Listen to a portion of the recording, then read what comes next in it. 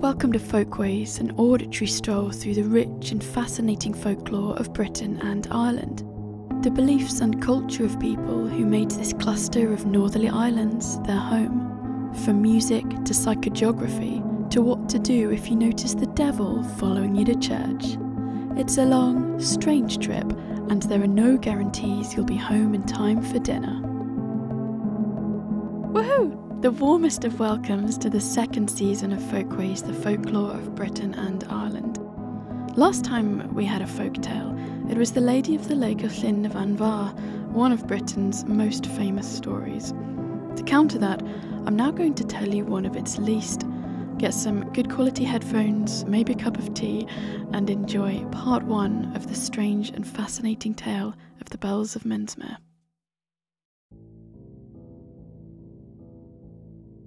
Mensmere Abbey was founded by Ranulph de Glanville in 1182. It wasn't intended to be a parish church, but rather a place of worship for a small group of religious men. Their order were Premonstratensians, a French order, calling themselves the White Canons. The Canons were originally founded by Saint Norbert in Prémontre, France, 5 years after a dream in which he saw white-clad figures walking in procession and carrying lights. Norbert instructed his followers to fear the company of men as a fish shuns dry land, and we know that new communities actively sought out the most remote, desolate locations in which to build their settlements. Perhaps this contributed, at least, to the decision to build the abbey within the marshland of Mensmere, Suffolk, a lonely place of bogs, dark forest, and the ever-crashing sea. At dusk especially, the abbey looked impressive to onlookers. On still nights, its windows could be seen flickering with the fires and many candles across the marsh. But this mysterious grandeur came at a price. The entire ground could quickly turn swamp-like, with coastal floodings more frequent than the canons had seemingly counted on. And that was before the other problem.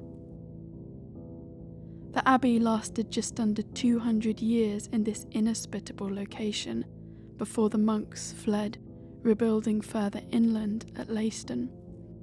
Whilst it is generally thought to be flooding that led to the relocation, there are the fragments of oral stories surrounding the Mensmere Chapel that say that, in addition to the floods, there was another reason the monks, then the people of the village, left. You're listening to The Bells of Mensmere, Part 1.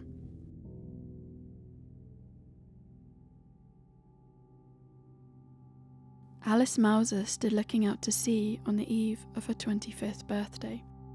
She'd finished her day's work, gutting the fish her father had brought back that morning, her blade slipping through the last one before hanging up her apron and heading to the beach. She waded through the sand dunes further inland to the shingle at the water's edge. Placing her hands above her head, she touched the tips of her fingers together in an arch and breathed deeply, keen to rid her nose of the smell of the day's work. She listened to the waves of the North Sea gently breaking near her feet. 25. She found herself, she realised, unexpectedly, looking forward to the future. The fishing business her whole family worked for seemed to be doing ever better, and she had been, gradually, shaking off the low confidence of her youth, every year finding herself walking slightly more upright than the one before. Whilst Mensmere Port didn't bustle like its famous neighbour Dunwich, opportunities still felt as regular as the ships that headed daily in and out of the village. People began to talk that they, too, might have Dunwich's fine fate if they all pulled hard together. Importantly, it felt possible. Optimism, as well as salt, was in the air. Alice sometimes made wishes as she watched the boats leave, fishing, carrier, trade cargoes, taking her prayers away from her and delivering them way out into the world. If she were honest, there was only one thing she wished for these days. As she looked out across the ocean, she saw a fine mist rolling in across the waves, blurring the horizon. She let her eyes slip out of focus as she gazed at it, happily lost for a moment before voices from the village roused her and, glancing at the abbey across the marsh, she headed home.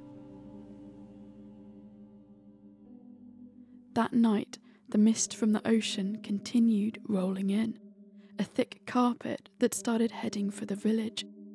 Tendrils seeped into cracks under doors, down chimneys and then across rooms where sleeping bodies lay, the odd nose twitching before sinking back into sleep.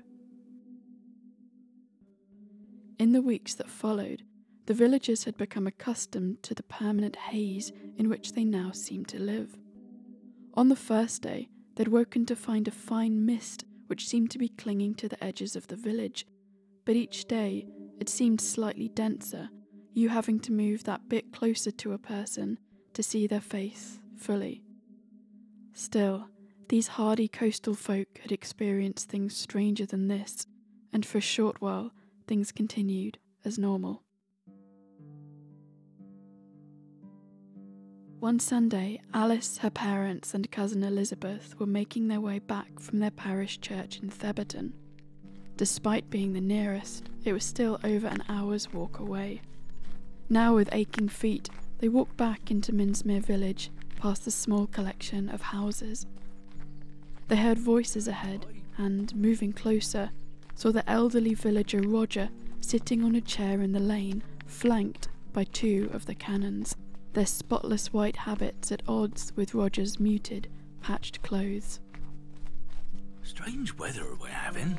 He flicked his cane at the four of them in greeting, then swirled it around in the mist that had subsided since this morning, but still clung to their ankles. Despite being discouraged from socialising with the villagers, a part of the canon's work did include charity to the needy, and they could often be found in twos and threes walking into the village to dispense their services. These services had increasingly begun to focus on Roger, who had had multiple serious fishing accidents, but, despite nobody being sure how, was still very much alive. Him needing help to walk these days, he often instructed the religious men in a gruff tone to help him from his armchair and placed his stiff body outside on the lane where he could talk to people as they came by.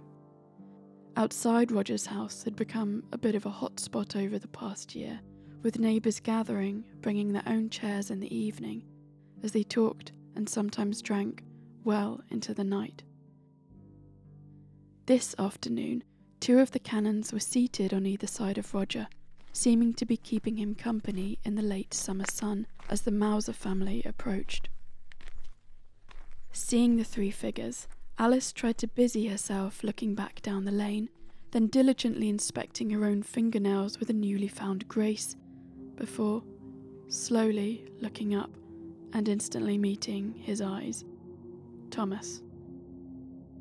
He was a canon around her age, them both having essentially spent the last 10 years in the same small place, yet having quite different experiences of it.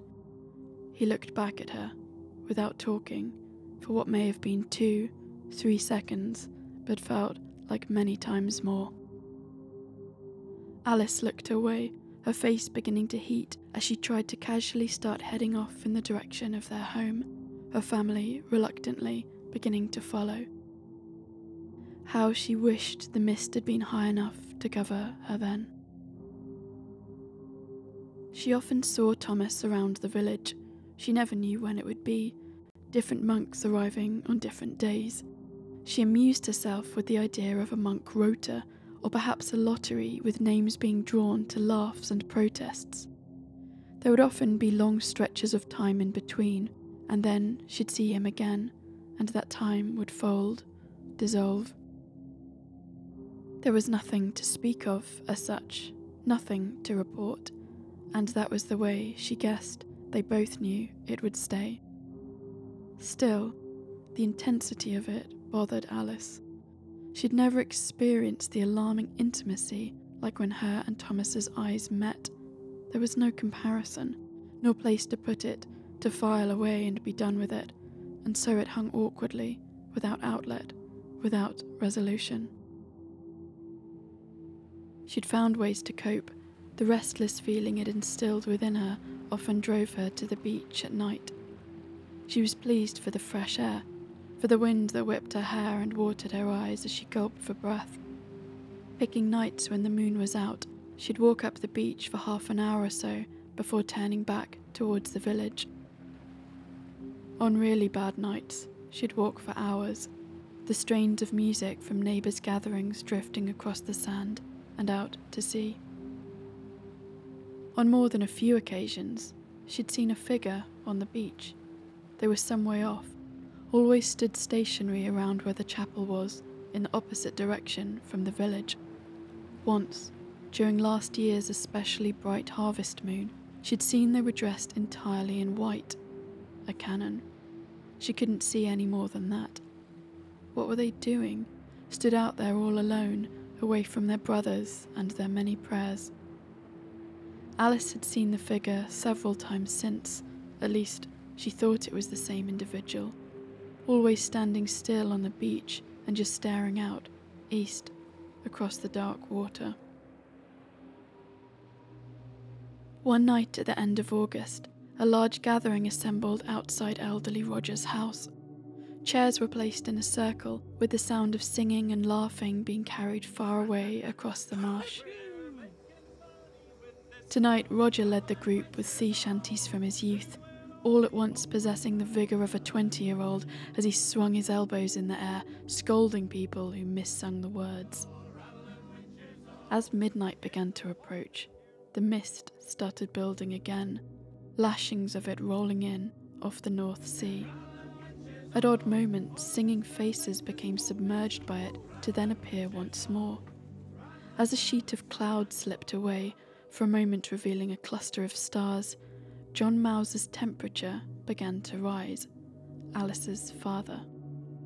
He bent his head over his feet, an ache beginning to grow at his temples and a nauseous feeling sweeping through him.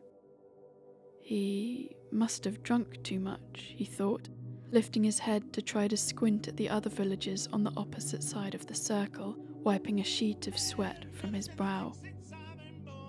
The sea shanties beginning to unsettle him, he staggered up, making his way back home with Mary, his wife, assuring her that everything's fine, even if he wasn't convinced himself.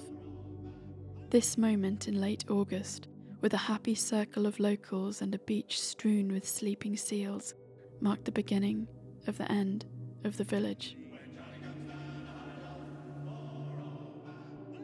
Out of the 26 villagers, 3 were now bedbound, one of those still being John Mauser. All 3 had initially reported the same symptoms, a headache that pulsed at the temples, followed by that wave of nausea. Each had gone up to sleep, only to find, when they closed their eyes, that their beds felt like they were moving beneath them, drifting across the room as their stomachs lurched. They traversed strange, feverish landscapes in their dreams, floating directly above the ocean as they sucked in the mist through their mouths. Upon waking, they wondered if they'd had an accident, so soaked in sweat were their sheets. Their already high temperatures continued to rise. A doctor was called from Theberton. I've never seen temperatures this high. And they continued to rise. The mist had now progressed into a thick fog at all times. It had become too treacherous for boats to come into Minsmere port, them now sailing into Dunwich, which, curiously went the gossip, was unaffected by the fog to this degree, and where, now, new deals with the incoming vessels were being struck. For Minsmere, a village dependent on fishing, the perpetual fog had an especial significance. To start with, the village fishing boats had tried to sail as normal, with mixed results. But as the mist thickened, the journeys became near impossible. A few people still fished from the shore, but naturally with a far poorer yield. The fish the villagers sold to the markets of Theberton and many of the surrounding villages further inland drastically shrunk. Roger's nephew, Richard, an experienced fisherman, grew tired of waiting for the fog to clear, He was used to sailing in every inhospitable condition imaginable, and he was now running low on money. Despite protests from his wife, he left one morning in late September before she awoke, taking their dog, Ben, with him. Those who were awake had heard the dog whining from the beach, but Richard and his friend Ben never returned, and after this, no more boats left Minsmere Port for some time. Troubled by Richard's disappearance, 3 young fishermen decided to leave the village. They thought they'd try their luck in Dunwich for a bit, hoping to find odd jobs and lodgings where they could. They knew there would be something. Their families agreed. It seemed to make the most sense. From the beach, Alice watched them go, traipsing along the sand as they headed to the cliffs before disappearing into that blanket of grey. Would they even make it? She experienced an odd feeling in her stomach as she looked at the place they'd just been, somewhere between sadness for them that they'd had to leave, mixed with a rippling sense of jealousy. With the lost fishing boat and now the departed lads, the village of 26 had become 22. It wasn't long before 9 of those who remained had now also succumbed to the mystery illness. Autumn was in full throw, the dense woods at the back of the marsh a blaze of reds and bronze. Not that the villagers knew much about that. The fog would occasionally clear for a few moments, branches poking out like giant shadowy figures moving towards the sea. Alice lived in a cottage next to her parents at the bottom of the lane. She shared the small space with her cousin Elizabeth, who'd been orphaned on the eve of her 5th birthday. Elizabeth full well knew the danger of the ocean, yet it had taken on an unfriendly, almost menacing significance since the fog had swept in. Certain pictures in her head were becoming more defined. She guessed they were memories. One afternoon, when gathering samphire with her cousin Alice, Elizabeth had suddenly seen her mother's hands. She saw the angles of the thumbs and felt the warm palms against her cheeks. It was as real as the present moment. She stopped what she was doing, the strangest of feelings pooling in her chest as she gripped a samphire stalk in her hand. She'd always maintained she didn't remember much of her parents at all, and so this sudden, vivid image of parental love quite floored the 24-year-old. She leapt up, knocking the lantern they'd brought out, despite it only being the afternoon, clean over. Sorry, Elizabeth said in a small voice, chucking the remaining samphire into the basket before wading away. Where are you going? There didn't come a reply. Where are you going? But Elizabeth kept walking, leaving Alice alone on the marsh. After struggling on for a while without the light, Alice gave in to the fog and called it a day, using a large piece of driftwood as a landmark as she began moving in the rough direction of home. Her stomach rumbled. It had been some time since she'd made a journey to one of the markets, dreading the increasing difficulty of the routes. The past couple of days she'd opted instead for being creative with the meals. It was okay for now, but not much beyond tomorrow. Both of her parents now lay permanently in bed, their milky white faces at odds with the heat that seemed to radiate from them. What with them and Elizabeth's increasingly erratic behaviour, it had fallen on Alice to do most of the jobs. She thought again about the long journey to the markets. As a seagull cried, she felt a glimmer of panic, it occurring to her just how cut off this small community in the marshes really was. As she pondered her next move, something bright caught her eye.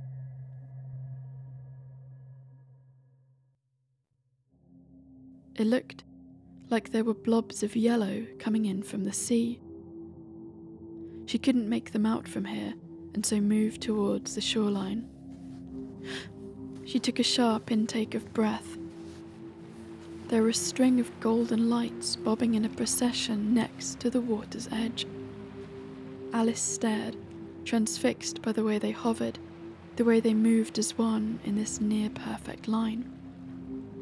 With a hand to her chest, she walked slightly closer, mesmerised by these pools of gold in a world that had turned grey.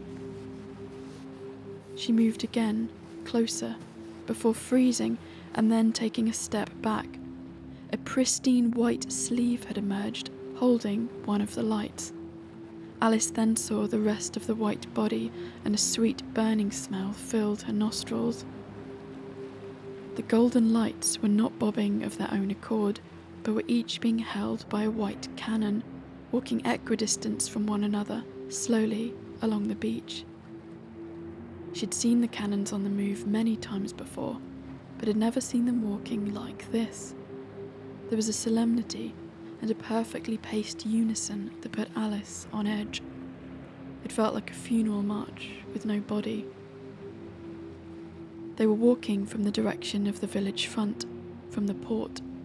What had they been doing there? They continued their slow procession past Alice Mauser, who stood unseen in the sand dunes nearby. She was now glad Elizabeth had knocked the lamp over, allowing her near invisibility. Remaining as still as she could, she tried to make out the different figures. She spotted the tall form of Hugh from one lantern raised slightly higher, but beyond this, it was near impossible. The woody, burning smell hit her nose again, and she just about saw the final figure swinging something that was releasing fragrant smoke. It caught the back of her throat, and she put her hands over her mouth to stop from coughing, the strange procession with their golden lights disappearing back into the fog.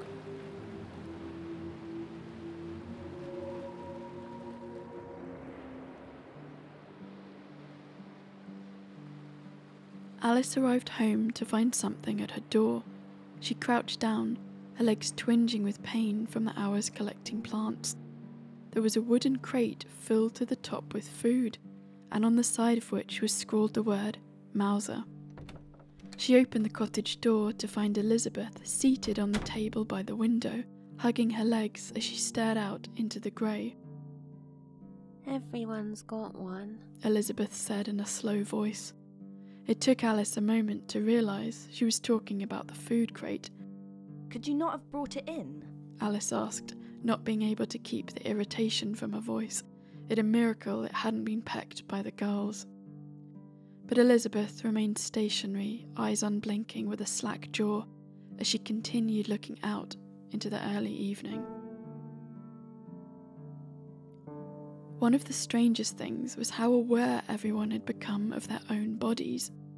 Nobody knew what the mystery illness was or how it was spreading, though every other day there seemed to be a new theory. People met on the lane, pleased to see others, pleased to see there was still life beyond their own feverish family members who lay under roofs with temperatures so high, doctors said, it wasn't possible. Caring duties were divvied up amongst the remaining family members, people entering houses with trepidation, each day not sure what they would find behind that closed bedroom door.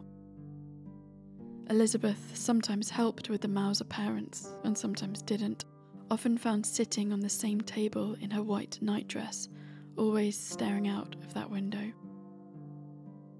It transpired the food parcels had been from Theberton, which, like Dunwich, wasn't affected by the fog to this degree. Locals there had got together, deciding help was needed for their coastal neighbours, many of whose businesses had temporarily folded. The agreement was you just paid for the goods whenever you were able to. After all, everybody knew who you were. As the Mauser cousins sat down for the best dinner they'd had in a while, the charity weighed heavily on Alice. She feared, with her family's current non-existent income, that they would never be able to pay the money back. Alice spent what was left of the year taking care of her family. Her mother got better, her father didn't, and in early November they buried him.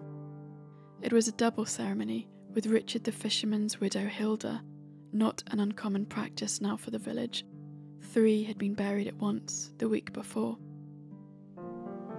After John and Hilda's funeral, a gathering on the beach was held at night. Lanterns were gripped in cold hands and strong mead was supplied by elderly Roger. This, one of his first outings since the illness had been reported. Faces studied each other in the lamplight. It a comfort to see the familiar curves of cheeks and eyes with their lantern fire reflected back in them. The villagers headed back to Roger's house, and after standing awkwardly at the door, decided unexpectedly to all pour in. For the first time, they seemed to forget their proximity to another, so starved of companionship that a combination of shock and relief was palpable on their faces. Some of the crowd were those who had recovered from the illness, and some, though they didn't know it, were those who didn't have much time left themselves. She didn't know why, but Alice had been unable to cry at her father's death. She sat with her back to the fireplace at Roger's, already having decided she'd only stay a short while. As she looked around, she had a strong suspicion that none of this was actually happening. Recently, she'd been waking at dawn each morning to fish from the shore. She wouldn't be able to carry on the business like this, but it was enough for her family. From then until she went to bed, she worked. There hadn't been much time to think about anything that had happened. Everyone seemed to be on automatic, filling their days just doing what they had to do. Alice didn't feel pained, but rather didn't feel much at all. A bit like she were made of paper. The past months should have been frightening, and yet each day started in the same simple way, waking up and just performing each necessary task. Nobody ran down the lane screaming, nor fell to their knees in despair. No bodies had thrown themselves into the ocean. Despite the extraordinary circumstances, life was as normal as it had ever been. Elizabeth seemed physically fine, but like she were drifting into another universe. Alice's once enormous irritation at her had begun to subside recently. As she now watched her cousin's limp body standing awkwardly in the corridor, staring up at something in the rafters only she could see, Alice half wondered if by checking out she didn't have the right idea. Alice downed her slightly warm mead and headed out the door, irritated that the gathering was growing raucous, with little or no mention of the two bodies that had just been buried. She couldn't hold it against them, she just couldn't stay. It wasn't long after this that the whispers started. Rumour had it that the canons had first spoken of it, yet since the religious men had now entirely retreated from the village, it wasn't clear who they'd whispered to. The rumour said that the mist was bringing in spirits who did not wish the villagers well, that were causing them illness, that the marsh was now completely infested with a type of evil, from the shore to the dark woods that lay to the back. Cries of the long dead were said to be heard in the early hours, waning only with the orange haze of the rising sun.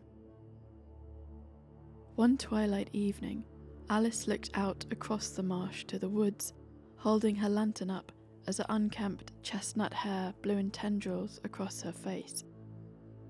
She wished she'd never heard this talk of a cursed land. She'd never thought about such nonsense before, but recently, although she battered it away in conversation, she had to admit odd new feelings were beginning to seep into the edges of her days. As she watched a nearby seal moving towards another and begin to attack it, she had the impression the land that had grown and nurtured her for so long now didn't want to do that anymore, like it didn't want her or anyone else to succeed. At what? She wasn't sure. Ridiculous, no doubt. In the coming weeks, she would tell others to snap out of it when they espoused such, all the while feeling she had a piece of iron nailed through her heart. She still, despite everything, took her daily twilight strolls. It was the best part of her day, some time to herself that she looked forward to. Previously, morphing images of Thomas had never been far away in her mind's eye. However, recently, she had tried to banish him. It hadn't been lost on the villagers that the canons had now retreated. Whilst it was understandable the religious men would be concerned with their own health, they had, still, in the worst crisis the village had known for a long time, completely abandoned them. More help was sorely needed, one couple with no family regularly being left too long in their own mess until residents had a spare moment to see them next. The abbey, with its many servants of God permanently walled up against the outside disease, cut an increasingly unwelcome silhouette across the marsh. Alice was surprised at how personally she'd taken Thomas's withdrawal, but that didn't make any sense. They'd barely spoken a handful of words to each other over the years. Yet, whenever the fog cleared enough so a glimpse of the abbey in the dusk was seen, a sharp ache was felt between her ribs, the building's windows shining from the fires within. On this evening, after waving her lantern across the marsh with its fighting seals, a distinct feeling of unease creeping down her spine, she cut her stroll short and headed home. She walked briskly with a shallow breath, feeling all at once exposed and vulnerable. It was just village gossip, people making things up to explain what couldn't be. Spirits on the marsh. People had just been cooped up for too long. Arriving home, Alice heard Elizabeth moving around upstairs. She stoked the fire, then allowed her body to collapse into a nearby chair.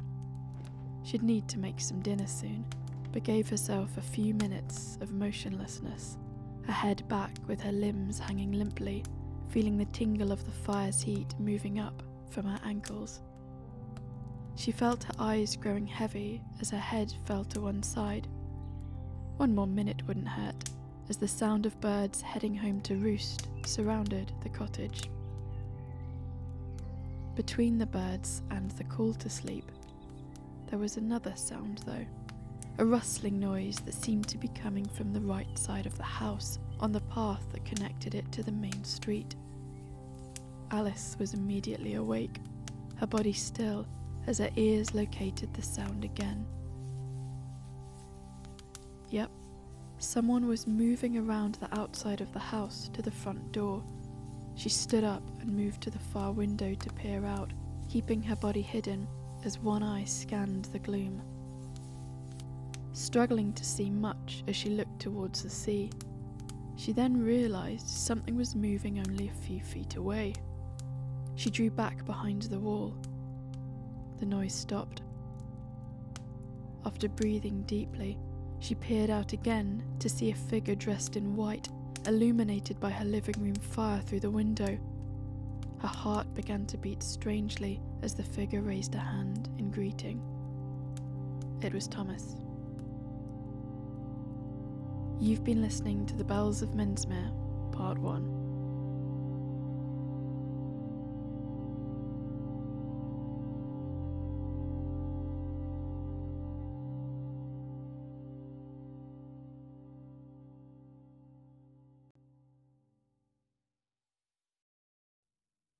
It's now time to tune into Folkways FM.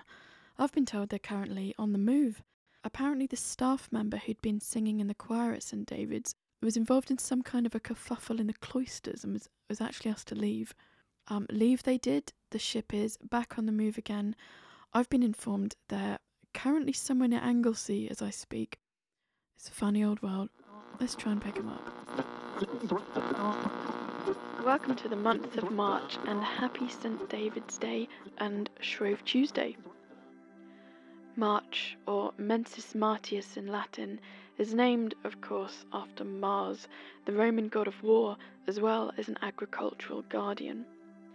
March once marked the beginning of the year in the early Roman calendar, as well as the return to active farming, military engagements, and sailing. Across Europe, we find this month named after Mars.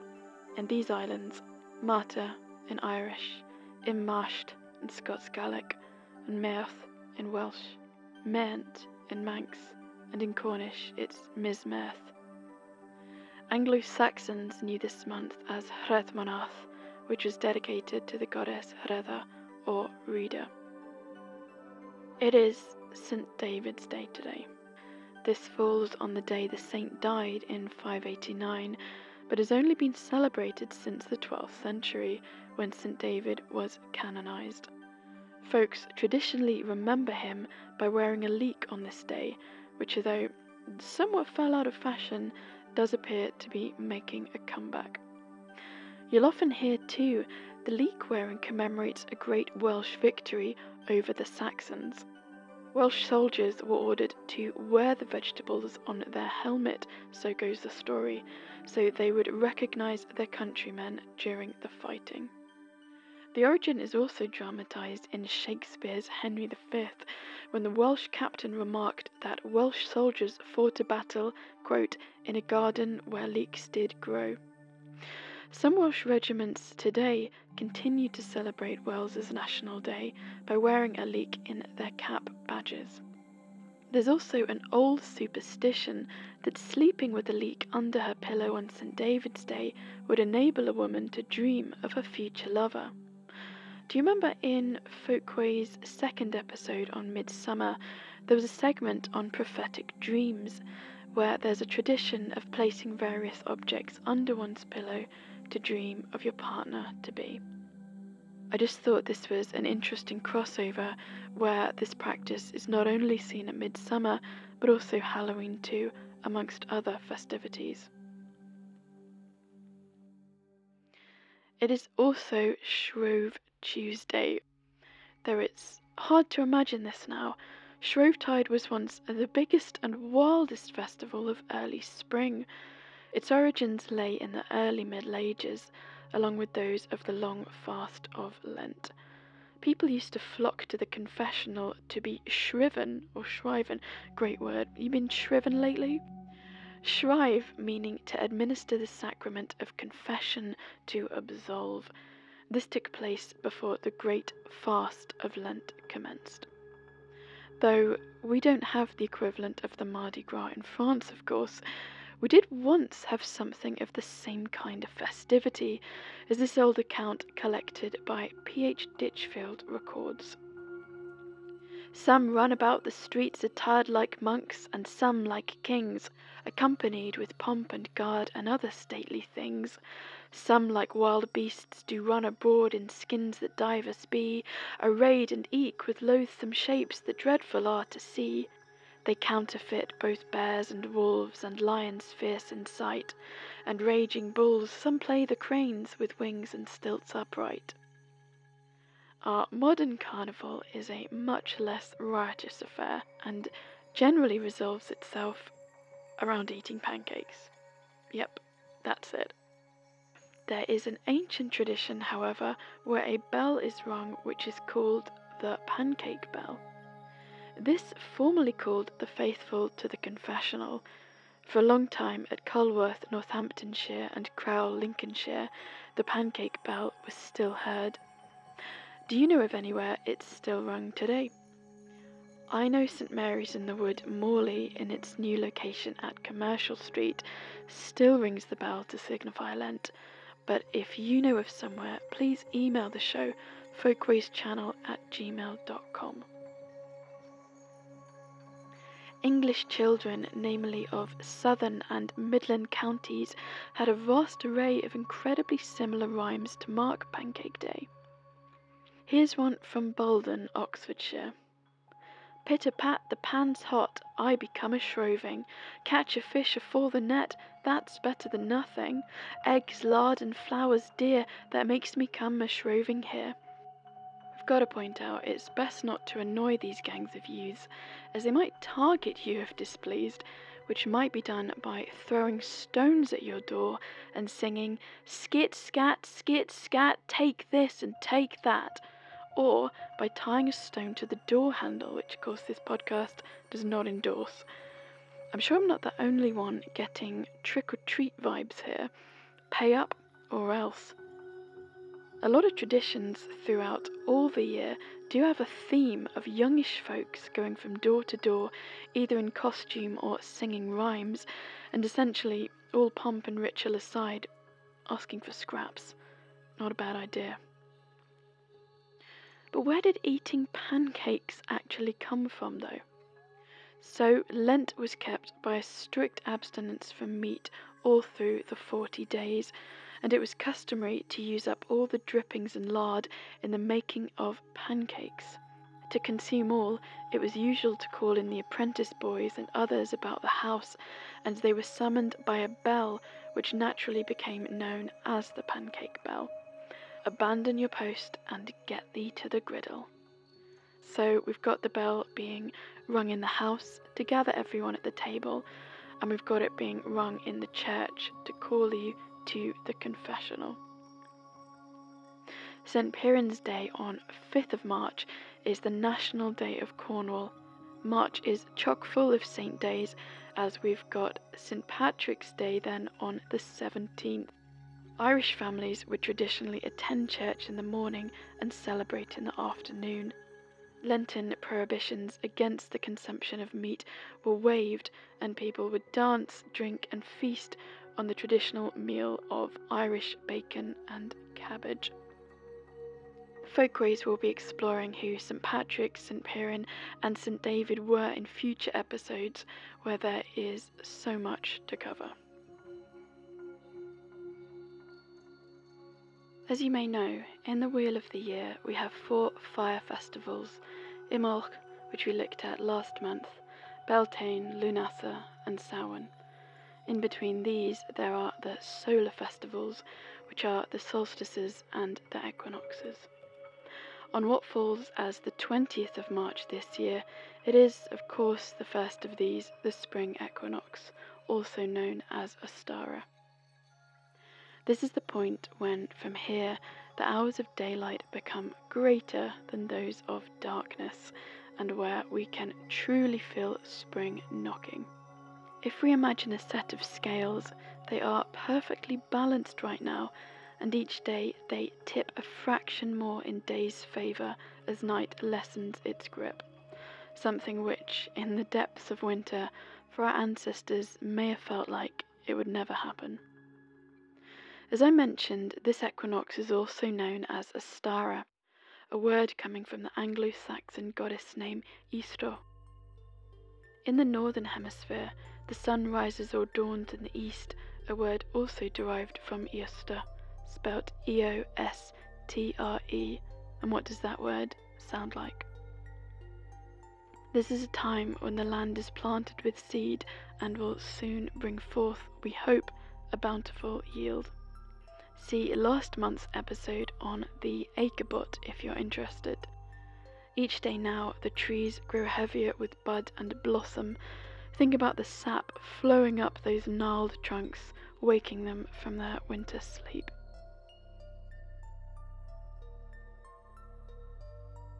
The next date for our diaries is the 27th of March, which is Mothering Sunday.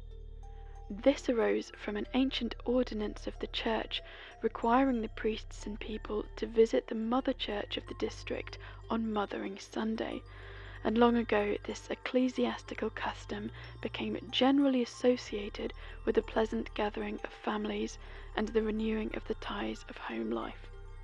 It was customary for children who were absent from home in service to visit their parents on this day.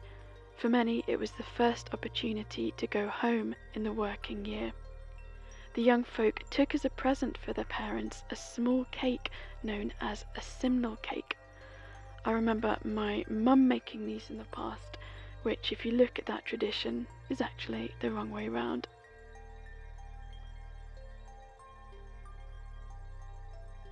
If you woke up in Galway today, the sun rose at 7:23 and set at 6:14. Glasgow sun rose at 8 minutes past 7 and set at 5:51. In Guildford, going for all the G's there, sun rose at 6:47, go Guildford, and set at 5:42. We have gained buckets of light this month. As an example, this time last month in Guildford, the sun wasn't rising until 20 to 8. The new moon is Wednesday, March the 2nd, and it will be waxing until the 18th. Here's one for your diaries. On the 12th to the 13th of March, if you look up, the waxing gibbous moon passes below Castor and Pollux. So if you look directly above the moon, you will spy the twins. Venus is also notably bright this month, and you should spy Earth's sister easily, therefore, in the mornings. Names for March's full moon on the 18th include the plough moon, chaste moon, and Lenten moon. So that's the heavens. What about the hedgerows? Many favourite foraging plants are first at their best in March. Alexanders have begun to produce the long but not yet fibrous side shoots, a non-native plant that was brought here by the Romans as a winter feed for their horses. Stinging nettles form low blankets of new leaves. Sea kale gives us its first taste, and in the middle of March it's time to tap birch trees for their sap. The hedgerows really begin to wake up this month, with many birds building nests.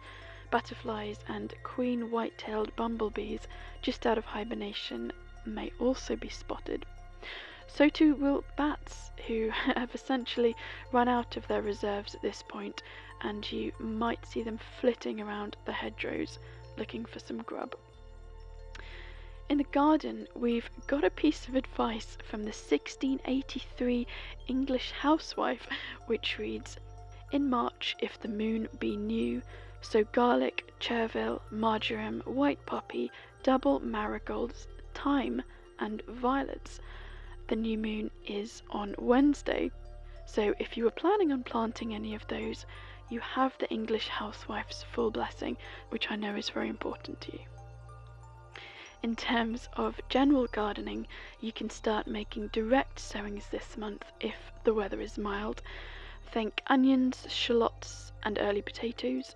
For flowers, prune your roses, plant early flowering bulbs, and something I got from Good Old Gardener's World is to sow native wildflower seeds in trays or modules to produce plants for your own mini meadow. The bees will thank you. As a closing note, for the next 3 months until June, the sun is reigning supreme and is growing in power every day. You have many, many hours of daylight and warmth stretching ahead of you this year. Yes, even in these northerly isles. Go and make the most of it. Now it's time for the third instalment of The Magic Apple Tree by Susan Hill. You'll find a link to buy a copy in the show notes. The blossom opened slowly, slowly on the apple tree.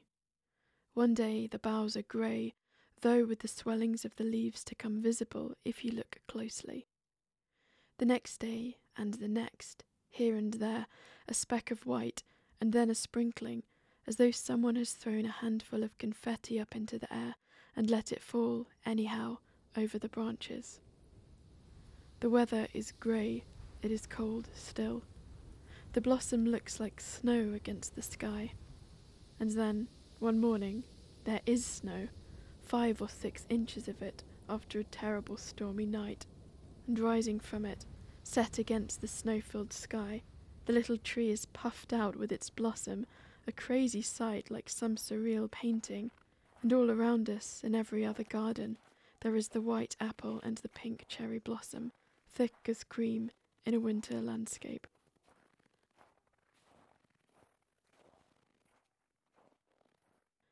And another day, just before the blossom withers and shrinks back into the first opening leaves. There is the softest of spring mornings. At last it is touched by the early sun, and the apple tree looks as it should look if the world went aright in springtime.